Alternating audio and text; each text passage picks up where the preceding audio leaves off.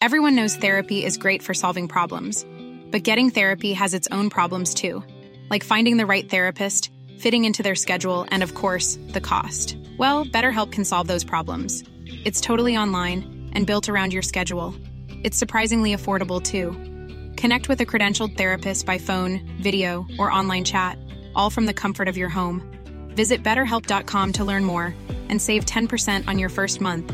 That's BetterHelp, H-E-L-P.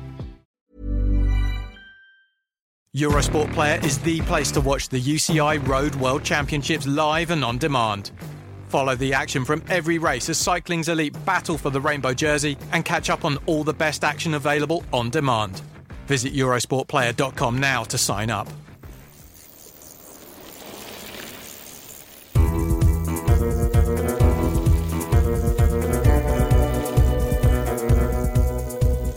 Hello and welcome to the Bradley Wiggins Show from Eurosport. I'm Bradley Wiggins. I'm Molly Weaver. And I'm Adam Green. And coming up today, we'll be previewing the World Championship in Innsbruck. Plus, we'll take a look back on an eventful World Tour 2018. Hello, Brad. Nice to see you. Thank you, yeah. Molly, welcome back. Thank Welcome you. back, Molly. Good to have you here. Good to be back. Molly, you've been training for a cyclocross event, haven't you? Yeah, it's been going really well. I'm really bad, but fun is the aim, and I'm not having that either because I keep falling off, but it'll come, I think. What are the challenges of cyclocross? Not falling off continuously, and then when you do fall off, being able to jump back on the bike without falling off in the process of that. Yeah. Is there a frustration because of your road cycling pedigree to going to something that you think, oh, that should be easy enough, and then it's perhaps more challenging? I think I was surprised, not that I wasn't surprised I was bad, I'm surprised how hard I'm finding it being bad. I thought I'd be able to take it in my stride, but actually when you're a perfectionist and you come from something you were good at and now you're doing something you are bad at, it is frustrating, yeah. You tried it, Brad? I tried it once, yeah. I think it's on film Did you somewhere. enjoy it? I hated it, yeah. Anything where you have to get off the bike and jump over something and run and all that, that was the worst bit. Yeah. I think like mountain biking, you stay on the bike most of the time, but cyclocross it's impressive when you see the pros do it and how quick they can dismount and remount and all that. But yeah, no, it's another world and wasn't my cup of tea. No. Molly, do you think you'll go back to road cycling eventually? Yeah, the plan is that next year I have a comeback in the year and then hopefully sign again into the World Tour at the end of next year. Yeah. Right, well, good luck. Let's have a look ahead to the World Championships, which start in Austria this weekend. The route looks to be one of the toughest in history, with climbs in both the individual and team time trials. The men's road race will cover 265 kilometres with around 5,000 metres of climbing and a final climb that ramps up to 25%. The British team in the road race features the likes of Hugh Carthy, Tao Geoghegan-Hart, James Knox, Ian Stannard, Connor Swift, the Yates brothers. What do you make of the team looking at it, Brad, on paper? Well, I think it's a team selected on current form. And obviously, there's some notable names missing. Geraint Thomas, Chris Froome's, the people that you've become accustomed to. But I think what's good about it is that it's a team, Connor Swift getting his opportunity, having won the national road race in impressive style. And, some of the other guys there, Hugh McCarthy, who we saw at the Tour of Britain, Tao. So there's some youngsters there that are getting an opportunity to shine on what is going to be a really tough course. So I think it's good, really. I think, rather than taking guys that are just at the World Championships because of who they are and just to be present and maybe get halfway through the race and climb off, as they probably would do at the current state of affairs, as we saw in the Tour of Britain with the likes of Geraint and Chris that have had already a long, hard season. I think this is an opportunity for the young guys that are in form to show what they're made of. And Matt Brammy in charge rather than Rod Ellingworth. Do you expect much to change in the style of... Well, I just think it freshens it up a bit, and I think it's not that Sky stranglehold on BC and, everyone, just changing T-shirts and it basically being... most of the time they have Sky mechanics there, the Sky trucks there, they use the Sky bus, even though you're on British duty. So I think it'll be it's just kind of a bit refreshing, really, and a breath of fresh air, some new ideas, maybe someone putting their own stamp on it rather than just... But having said that, Matt's come through the whole system anyway. He was one of Rod's boys, same age as Geraint, came out of that class of 2003, 4, 5 that we've been speaking about the last few weeks. So I can see it as a good thing, really, yeah. How do you think the Yates brothers will have recovered from the welter, Molly? I think you can never know until you see it, but I think people are almost touting Adam Yates a bit more likely now because he obviously had a easy first couple of weeks of the Vuelta, so potentially he's now going to have like peaked through this last week. Whereas Simon, you got to think, you don't know after he's going to be on like media duties probably and have lots of things, have the come down of the high of the Vuelta, and it might be hard to then keep like sustaining that. But I think they also have some of the young guys who can support it, but also like outside shots of doing something themselves. You've won the Tour, that super high. I think the Vuelta's quite different though. I remember when I got third in the Vuelta in 2011, it was straight home that night. There's no dinner, there's no team dinner, there's no party, you come back to the UK, no one knows in the UK that the Vuelta's on. You don't have the same media circus, so he's not going to go on Good Morning Britain with the nation's favourite voicemail in Piers Morgan, and he's not going to have that hysteria of him having obviously be in the newspapers. But obviously, I think he lives in Andorra, Simon, so he'll go back to Andorra more than likely, try and recover for a couple of days before heading out to the world. So it's not the same as the Tour, and unfortunately, the Vuelta and his victory won't resonate as much in the UK as Geraint's Tour win did. But he'll be, if he can keep his head on, which I'm sure he can. I mean, I don't think they're wild childs, the pair of them, and he's got an opportunity to win the World Championship, and I'm sure if Simon just keeps his head on for another couple of days, another week or two. We've seen the form he's in. What other names do we throw in as potential favourites, do you think, Molly? I think someone like an Alaphilippe, he's carried phenomenal form from the Tour, and he's the kind of rider got a bit of spark in him in this kind of course where maybe someone who's a bit more of a puncher climber, can get away with it. I think someone like Enric Mas from the Vuelta as well, even Lopez, that podium, they also seem to sort of come good in the last stages where they actually end up breaking away and he won that stage. So it's almost like they've ridden conservatively and it's helped them build through the Vuelta. I think maybe they'll hhold it quite well. Thibaut Pinot seemed to get stronger in the Vuelta as well. Yeah. Is he someone that's got a chance with the climb? Yeah, I mean, a lot of those guys, they are Grand Tour specialists and they ride themselves in and they get better day after day. They have their bad days and if the Worlds had come one day after the Vuelta, you might have put them in that ring. But a one-day race is completely different to a stage race where you can feel your body each day and know how fast to push it. I think no one would discount Peter Sagan. Come through the whole Vuelta. No one really knows how he's had a quiet Vuelta. Got beaten a couple of sprints, but God, could he do number 4? That'd be amazing, wouldn't it? He's playing down his chances, isn't he? Saying it's one for the real climbers. Is he right to play down his chances? Well, I don't know. I mean, as Adam said a few weeks ago on the show, Adam Blythe, he wouldn't discount him, and we've seen what they said with the Olympic road race, that was for climbers and what Greg Van Avermaet did there. A climber's course in modern day cycling doesn't mean that, like we used to see with Pantanis and what have you. You still see good sprinters getting over those hills. So it depends how the race is ridden, but you just depends what day Peter Sagan is on as well. Next month's book signing in London, entry to meet him costs £20. Right. Waterstone says time with the 28-year-old will be limited and selfies with Sagan will not be possible. He's good for cycling just with his very presence, isn't he, whether he wins or not? He knows it, though. I think he does, yeah. But we're not paying 20 quid to go and see him, are we? No. I'm not personally. I think he enjoys it, though. He has fun with it. So actually, it's part of his draw. I think in the same way, a little bit with someone like Alaphilippe, you can see it. They've got personality. They've got persona. So it's someone where people want to go and see him, not just because he's the multiple world champion, but because he's a personality to go and see. And the sport needs him. I think it's definitely he's different. You can see that there's a star quality about him. Even at the Vuelta, people watching him, and he is the real deal, and his personality comes across. Like some of the things they were doing on Eurosport this year during the Tour, when you're asking Peter questions, and he is the face of the sport, I still think, and I mean, he will play his chances down because they haven't got a strong squad. It just comes with his little brother, and they get on with it, and they'll stay quiet at the back of the race. But I'm sure he'll pop up in that last lap somewhere. I hope he does. I really hope he does win it. It'll be, we've become accustomed and used to seeing him in that World Champs jersey as well. And it's a bit odd when he does a time trial, he puts the normal Bora suit on because you're not used to seeing him in those. So I feel like if he doesn't win it, it needs to be someone else with personality that can almost live up to what it's become like known as. The world champion has become the face of cycling. Valverde, maybe? Yeah, he could, yeah. Maybe somebody like a Nibali. He's been really quiet in the Vuelta. Obviously came off injury, but you don't know if he's going to sort of spring a bit of a surprise. He seemed to use the Vuelta as a training ride, didn't he? Yeah. And he's that rider that, he knows his body so well, so experienced at this.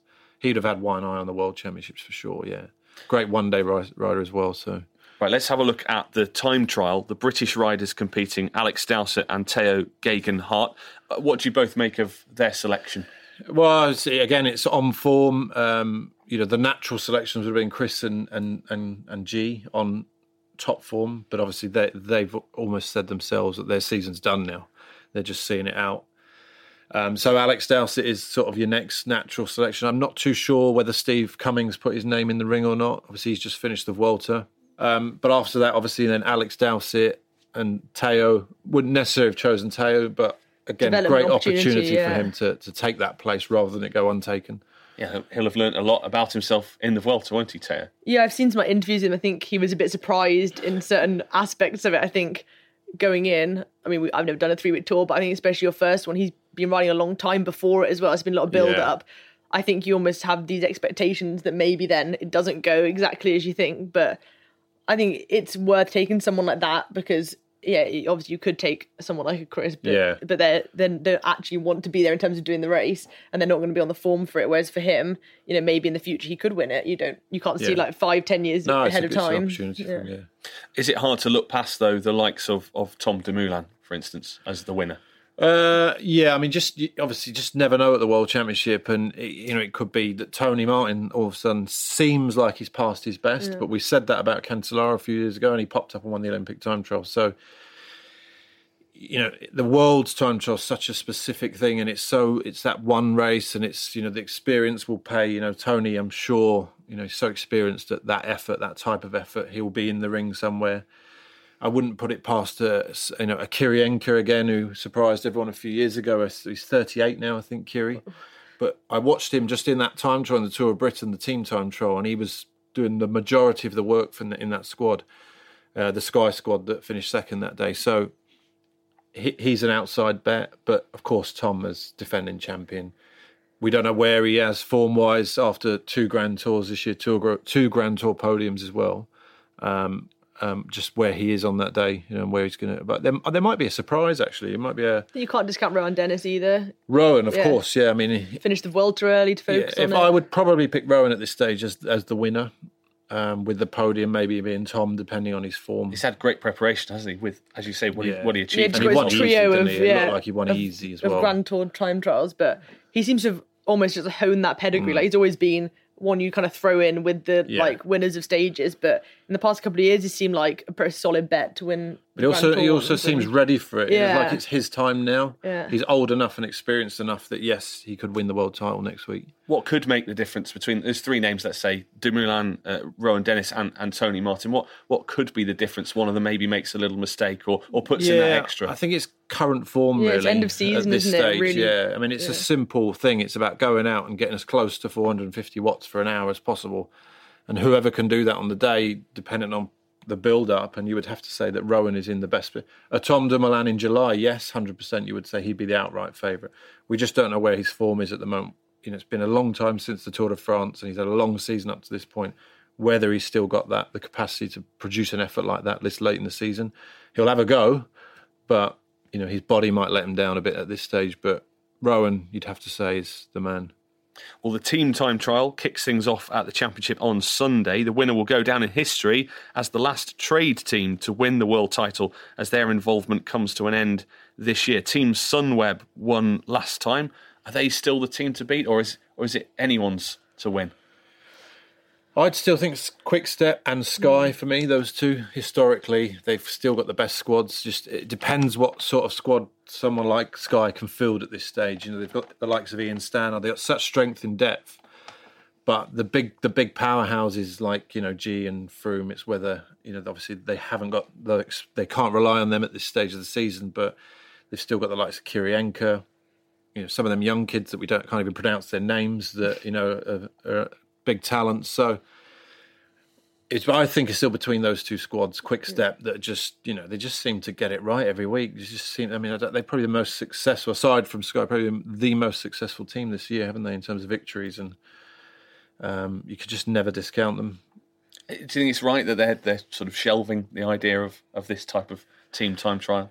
I'm kind of in two minds about it. I think they could have kept it, but maybe not had it at the same time as the road races and individual time trials, because it is a trade team. It could be almost a standalone event, as any time trial or race could be. But I do see that the value in it kind of diminishing a little bit. But I think it's always going to be all those things. Like, half the people say, "Yeah, this is great." Are they scrapping it all together, or are they just going to national teams? Or I thought they were scrapping it all together. Yeah. Well, national teams next time out. I wasn't quite sure what they were actually going to do with it, but I always used to think of it as a headache. It's particularly because I had such an individual mindset for the individual time trial on Wednesday or Thursday or whenever it is during the week. But we'd always have to come in early and do that on the Sunday, and I always saw it as a disruption to my individual, chances. But the time I won the Worlds in 2004, I did the team time trial. I actually thought it aided my effort of a few days later. So I kind of grew to like it and like the concept of it. I just think, as Molly said, it's I think the timing of it doesn't draw much of an attention, and it's a bit odd that you go to do this team time trial and then everyone changes T-shirts into the next day to national team. And you almost have these two things fighting. You have the national teams fighting your trade team, effectively, because your trade teams all need to win the team time trial, but you might be thinking, well, no, I need to win the individual thing. So it's kind of, you're then split between these two worlds, where really I think maybe it should be all in. You're in your national jersey, you go there and you prepare and you do that, rather than being half in and then swapping jerseys. I think it's a bit of an odd dynamic. Well, they could look at certainly maybe a week, 2 weeks before the Tour de France would be a good, So it could be a case, those big three names we mentioned, who deals best with that scenario, as you said, Brad. That could be who goes on to win the individual title. Yeah. And I think with Sunweb last year, they won it on pure preparation. That was... They probably weren't on paper, especially the men's team. They weren't the strongest on paper. But that year I was on Sunweb and we went to an endless number of camps where the team was obsessed with winning the team time trial. It was almost all we ever talked about. So we were on camps at least once a month, team time trial. Every camp we went to was team time trial, the men and the women. So I think it was so honed. So you think, had they put so much into it this time? Now they've already won it and they had Grand Tour ambitions that were maybe a bit bigger than that. So that'll come into play whether they win it or not. I also think in terms of the industry, I think it's bigger than the actual event for the teams. I think it's more of an industry thing, because as Molly said, Pinarello and the Constructors' Championship, as it were, like Formula One, it was a big thing for the bike manufacturers to be the World Time Trial champions, because they could advertise off that, they could publicise off it. So in some ways, it was almost like a constructor's title. And it's a shame that they can't have that, to let the industry grow and have those bragging rights that they have the fastest time trial bikes. So it would be a shame. It's a shame that the sport can't work hand in hand, because the sport needs the industry. Because as we've seen, most of the teams now are all sponsored by bike manufacturers, in Giant, Sunweb, or, Cervelo a few years ago, and whoever else, Scott, Mitchelton, Green Edge, whatever they're called nowadays. And I think they're a big part of the sport. They put a lot of money into it. So it's a shame they don't get that kind of little bit of a race, because all we're talking is an hour once a year. Yeah. It's not a big thing. So, it might be a really bad decision in a few years' time by the UCI or whoever's running the sport nowadays. Let's turn our attention to the women's side of things. Alice Barnes and Hayley Simmons have been selected by Britain for the time trial. What do you make of those selections, Molly? I think Hayley was the more of the obvious choice for that one. I think she's not had such a good season, but she crashed early on. I think she broke her elbow or arm or something, and that kind of marred it a little bit. And then I was surprised not to see Hannah Barnes in there above Alice, but then again, you don't know if she requested that, because she's going to be one of the leaders for the road race. So it could be that she said, okay, I don't think I can win the time trial. I want to focus on the road race. So that's a good opportunity for, again, development of Alice, who in the future could then be, overtake her as a chance for the win. So I think it's a good choice, I think. Who is the favourite for the time trial? Let's start with that. Van Vleuten. I think she's, on paper, looking at this season, she should win it easily. She should walk it. Ellen Van Dijk's been the only one to come close, but she's never been close enough that it's not been like seconds. It's been a comfortable gap where even Ellen herself has had to say, I was beaten by a better rider. So I think unless she's sort of fallen off a cliff with her form a bit, which you don't know because there's been a gap, so you're not sure. She should walk that, I think, yeah. Is it the same answer for the road race as well, Van Vleuten again? She's the favourite. I think that's a little bit less known. I think there's a couple of the Dutch riders who could win it. Anna van der Breggen's a bit of an odd one. She obviously dominated the classics and the Ardennes, and then she almost just stopped racing and said, I'm going to focus on the Worlds, I'm going to miss all the big races, I'm going to miss the Giro, and she's reigning champion. So either that's going to pay off and she's also missing the time trial, and she's going to be the leader, or I would put my money on Van Vleuten at this point, yeah. I suppose with a time trial, Brad, you're looking after yourself, but with a road race, other factors can come in to prevent you from winning. Yeah. I mean, obviously, there'll be a team strategy that day as well. So you have to kind of align with everyone else's goals and what's set out that day. So you might not have a choice. It's you'll have a job to do and you'll have to play that role to the best of your ability. So, and you never really know. Those time trials take more out of you than you kind of imagine they do over 1 hour. And I think the mental focus you need for the hour, the physical exertion, the 2 or 3 days to recover, it is a different effort, and you can find yourself a bit blunted for the road race. And so, yeah, it is. They are, to do them both to the full. They're quite challenging. So, anyone else you'd back, Molly? Anyone that could come, as you say, from left field and yeah, there are snatch lots of in the women's. There tends to be like the Dutch team, and then everyone else is a little bit on their own. Maybe they have one teammate who can really do something. Maybe two, but I mean the Dutch have like 7 who can win it. So you're kind of. There's always a bit of a dynamic of does someone sort of come in and foil their plans almost. So someone like an Ashley Moolman, South Africa, she's kind of on her own. Kasia Niewiadoma, Poland, kind of on her own. So you've got all these riders who you think, okay, you could win it, but is the Dutch having 7 winners going to work in their favour, or, as it so often does, actually mar it a little bit because you've got this conflict of 3 or 4 who are all like, well, I could win. And then sometimes it doesn't quite gel as it should. I mean, on paper, they should have won Qatar easily. And then Didrikson on her own, had one teammate. She comes and wins it because actually it just fell apart in the lead out because you've got people fighting each other a little bit. So they did the same at the Euros this year as well, didn't they? In Glasgow. And then the Italian one. So yeah, where you just said, Voss is going to win. Yeah, they'd lined it up for the lead out and then they didn't get it right. Yeah. And they had someone in the break and it was kind of all a bit messy. And GB started riding through it. Then the Dutch started riding. So they don't always get it right, the Dutch. Okay, well, we'll be back to review the 2018 season after this.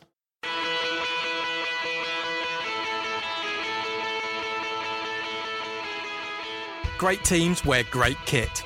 Fuel your passion for the latest cycling gear at the Eurosport shop, with thousands of products and discounts on leading brands including Pearl Izumi, POC and Endura. Subscribe to Eurosportshop.com now and get an additional 10% off your first order. Okay, let's have a look at some of the riders that have had a fantastic year. We should start off with Alejandro Valverde. He came back from last year's horrific crash to have a brilliant season. He came close in the Vuelta and won Volta Ciclista a Catalunya and the Abu Dhabi Tour, as well as the GP Miguel Indurain and Volta a la Comunitat Valenciana. Yeah, I mean, we spoke about him a lot the last few weeks because he just was 38, 39, and he just. I wouldn't say he's getting better and better, but he's just consistent. He's always there. He's there from day one of the season to the end of the season. And I'm sure when the Worlds finishes, he will continue riding his bike through the winter. He doesn't have a long layoff, and he'll be back early next season winning.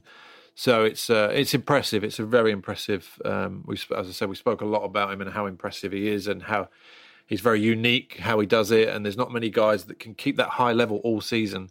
2 Grand Tours he's ridden as well this year, and particularly, as you said, after the crash he had last year, which could have been career-ending for a lot of riders. So, very impressive once again. What do you make of him, Molly? Yeah, I think it's impressive, like the longevity of his career, but also, like you were saying, in one season, you see him in like the Ardennes, and you think, that's the kind of rider he is, and whatever. And then you see him, he's popped up in a Grand Tour, and then he's in the Vuelta, like at the end of the season, he's still a contender, and is he going to win the Vuelta? And there's few riders who actually hold anything for that long and don't really have a massive come down. I mean, some might do like, an Ardennes and then they won't come up to the Vuelta, but he does 2 Grand Tours and it is it is amazing. Yeah.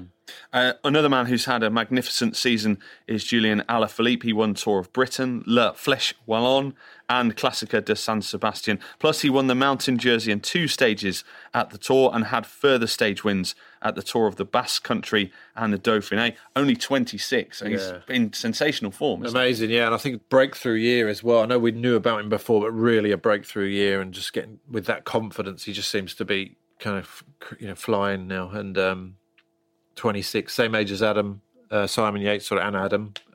So that generation of kind of that we saw 6 years ago from the under-23 Worlds, and they're now taking over the sport, if you like. They're now winning the big races, and for the next 10 years now, they're the big names now. They're the next Chris Froomes and Peter Sagans and that. So brilliant, and just great to watch. So entertaining as well. It's quite a character. Yeah, he's winning hearts, I think. Yeah, definitely. What will it do for French cycling? I think especially in the Tour, massive, it's what they needed. Yeah, it's massive. Yeah, they love him as well. I mean, he's a real It's what as Molly says, what they needed. And I think we've been crying and waiting for this French. As one's leaving in Sylvain Chavanel, we've finally got another one now. I feel like they keep having the next hopeful, and they just don't quite make it up to that level. So it's nice to have one we think, okay, now you see it's already happening. Yeah. And they've got Pinot and stuff, but he's not the same personality as kind of as Alaphilippe. He's an entertainer. His team, Quickstep Floors, have also had another amazing year. 66 wins and counting at the time of this recording. 18 of those went to Viviani, 9 went to Gaviria. What's their secret? They've been superb, haven't they? I mean, from the outside looking, it just looks team spirit. They all look happy. Yeah. They all look. I think that stems down from the manager, the management. And obviously Lefevre is just kind of a big character in the sport.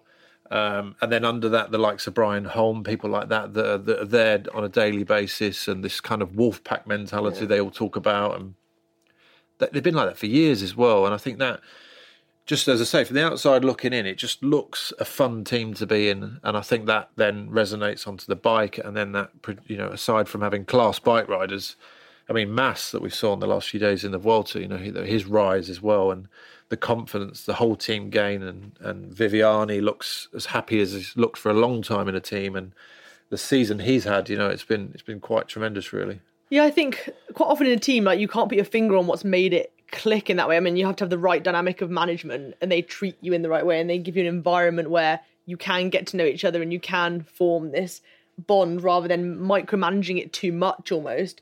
I think I read something when Bob Young was won the Liège-Bastogne Liège that was also supposed to be for Alaphilippe, and then he went in a breakaway trying to help him, and the management was saying, okay, I have to sit up now, and Alaphilippe says, no, you go, this is for Flèche Wallonne, you help me there, you go. And it's that kind of thing of amongst themselves, they create that bond where now that's going to be a bond if they stay on that team. Yeah, that's now they've given each other effectively monuments that they've gifted to each other. It's a better word. And I think, because they've been such an established team going back to the Mapai days and under Lefevre's system, I don't think they don't suffer fools either.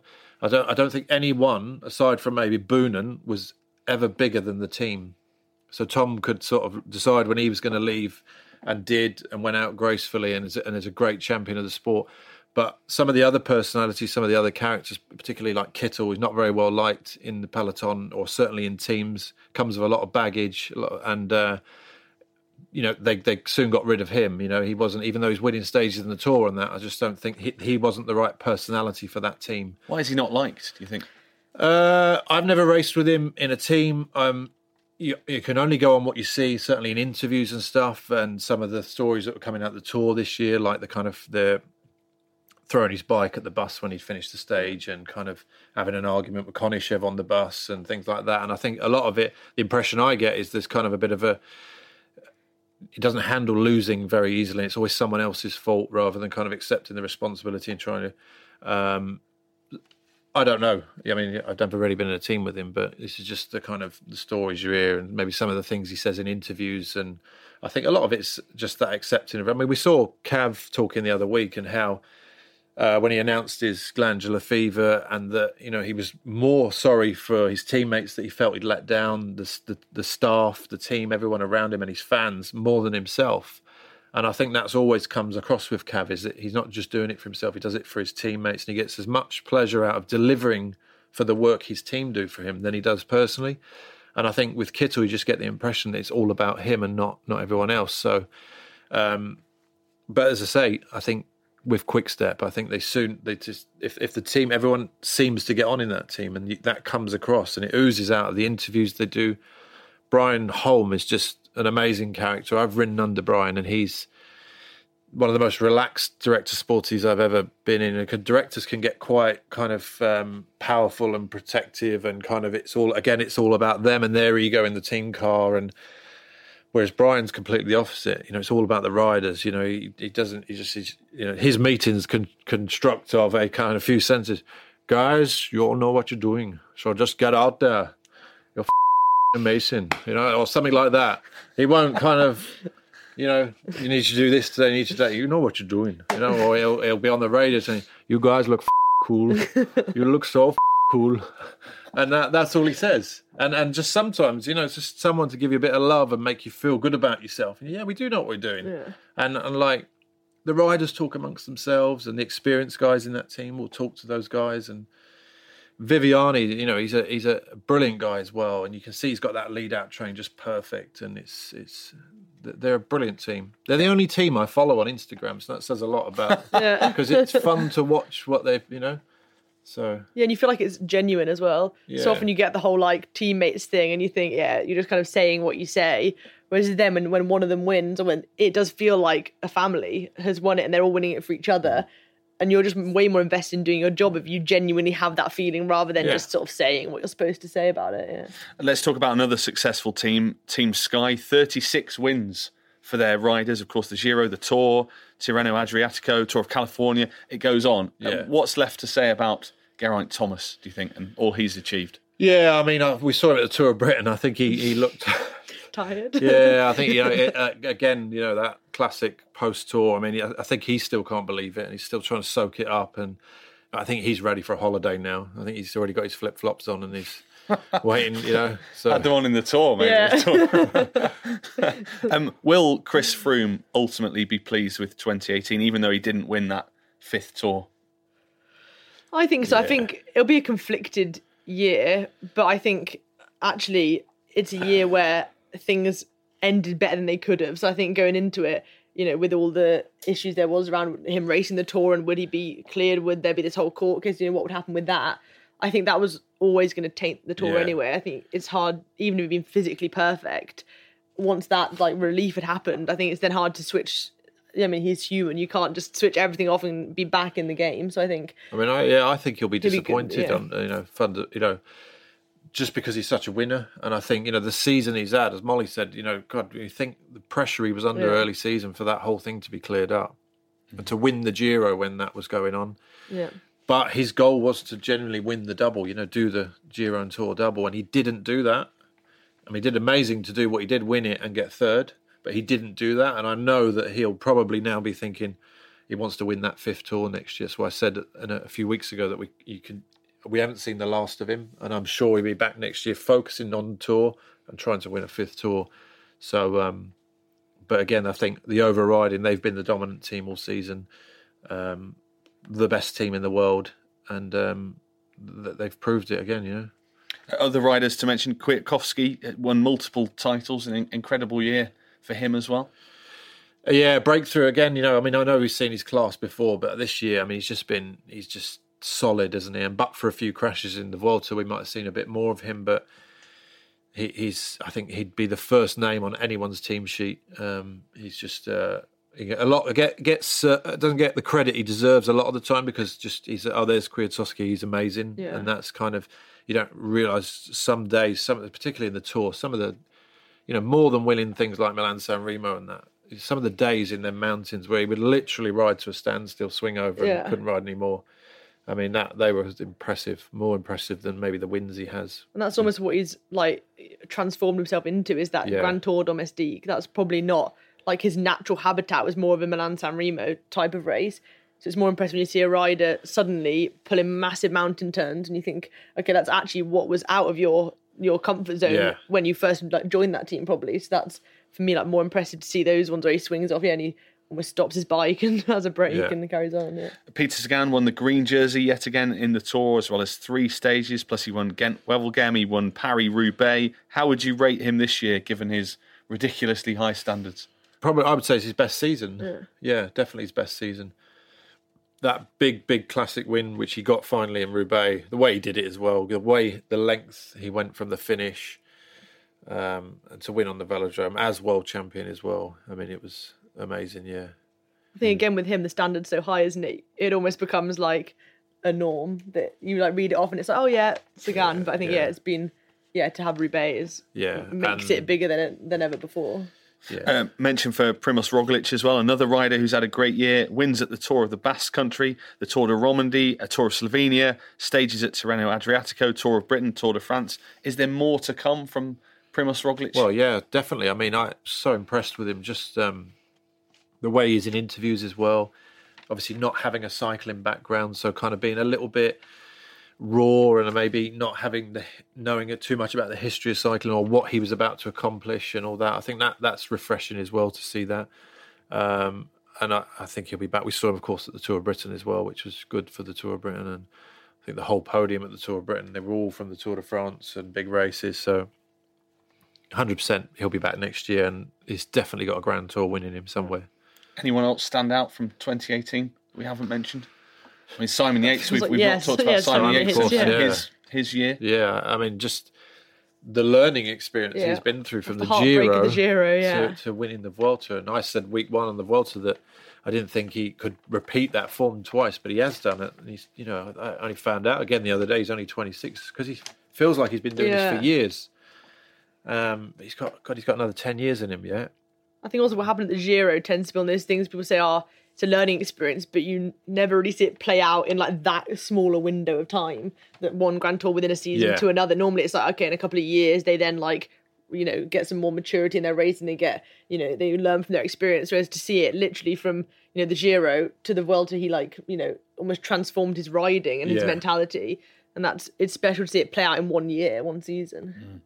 Okay, let's move on to women's cycling now. Now, before Molly gives us a review of the year, I don't know if you've seen the recent news that Italian Vittoria Bussi has broken the women's hour record. She covered 48.007 kilometres in the hour and has only been a cyclist for 5 years, which is not a bad achievement, is it? It's not bad, is it? No.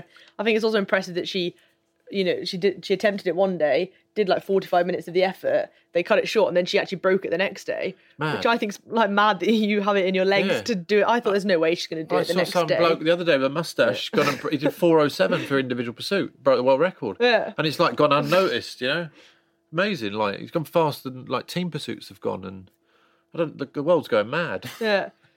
How do you come back from 45 minutes of effort the day before? I have no idea. I saw it on Twitter or something that she'd abandoned it, but she will try again tomorrow. And I thought, oh, that's nice, but like, you're not going to do it the next day, are you? Yeah. And then she did. So really impressive.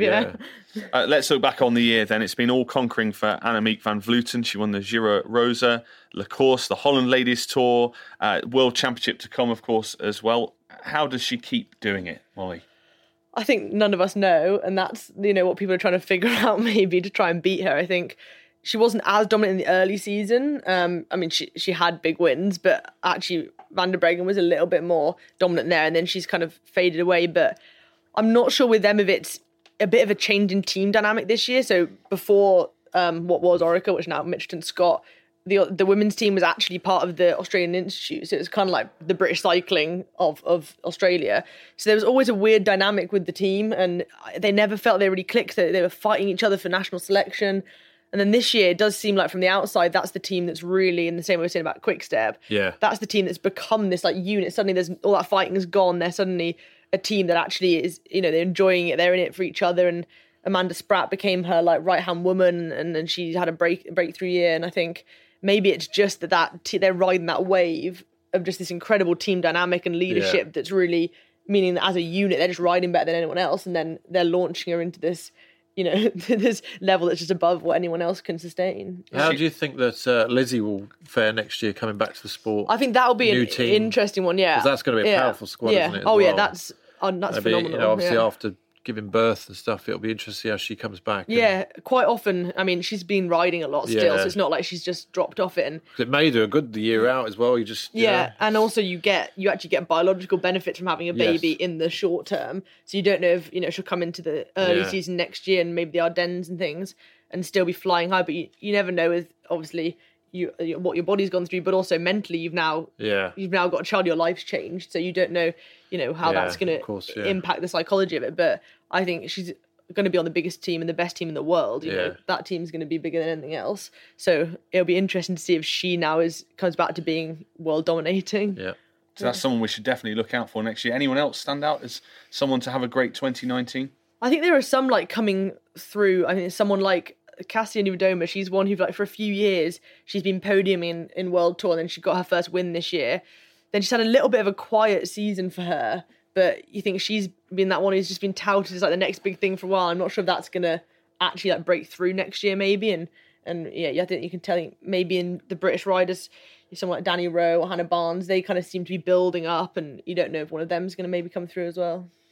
And Brad, how are your plans for a women's cycling team coming on? Very difficult. Yeah, I mean, it's proving quite difficult actually, but there's not many riders left on the market now either. When you start looking at this late stage of the season, we're still working at it, but it may be that it's just a development squad rather than a squad that compete at World Tour level. And particularly with Matt Pryor now with One Pro falling away from the men's side, they're looking at establishing a women's World Tour team. But again, this late in the day, you kind of wonder what top riders they're going to be left in the market, to be competitive with the likes of Trek next season.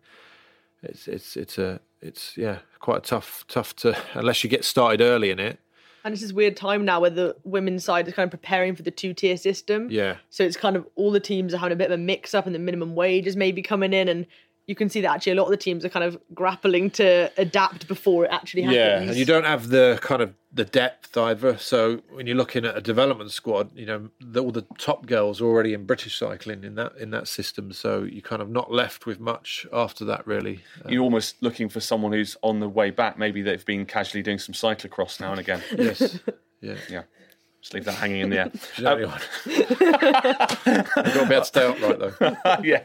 Well, that is all from this episode of the Bradley Wiggins Show. Thanks for joining us over the summer, throughout the Tour and Vuelta as well. Thanks very much, Brad. Are you back to the rowing now? No. Oh. No rowing? No, I'm still training every day, most days with it, but I've decided I'm not going for the Olympics because I've got too much other stuff to do. And, I need to give myself a break. Punishing schedule, isn't it? I haven't got time to train 3 times a day. 3 times a day? To the level I want to do it to, it's a full-time job in itself. And with the Adam Green show and that, there's too much going on. It's taking up all your time. Thank you as well, Molly. Good luck with the cyclocross. Thanks. I hope it goes well. This has been a Muddy Knees Media production for Eurosport. Thank you for listening, and goodbye.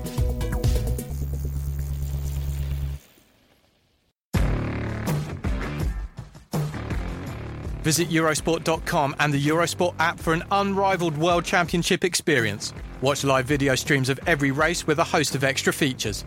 There's up-to-the-minute live blogging and analysis from Felix Lowe and in-depth breakdowns of the showpiece events and how the race was won.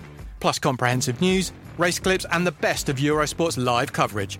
Eurosport.com is the only place you need to be throughout the World Championships.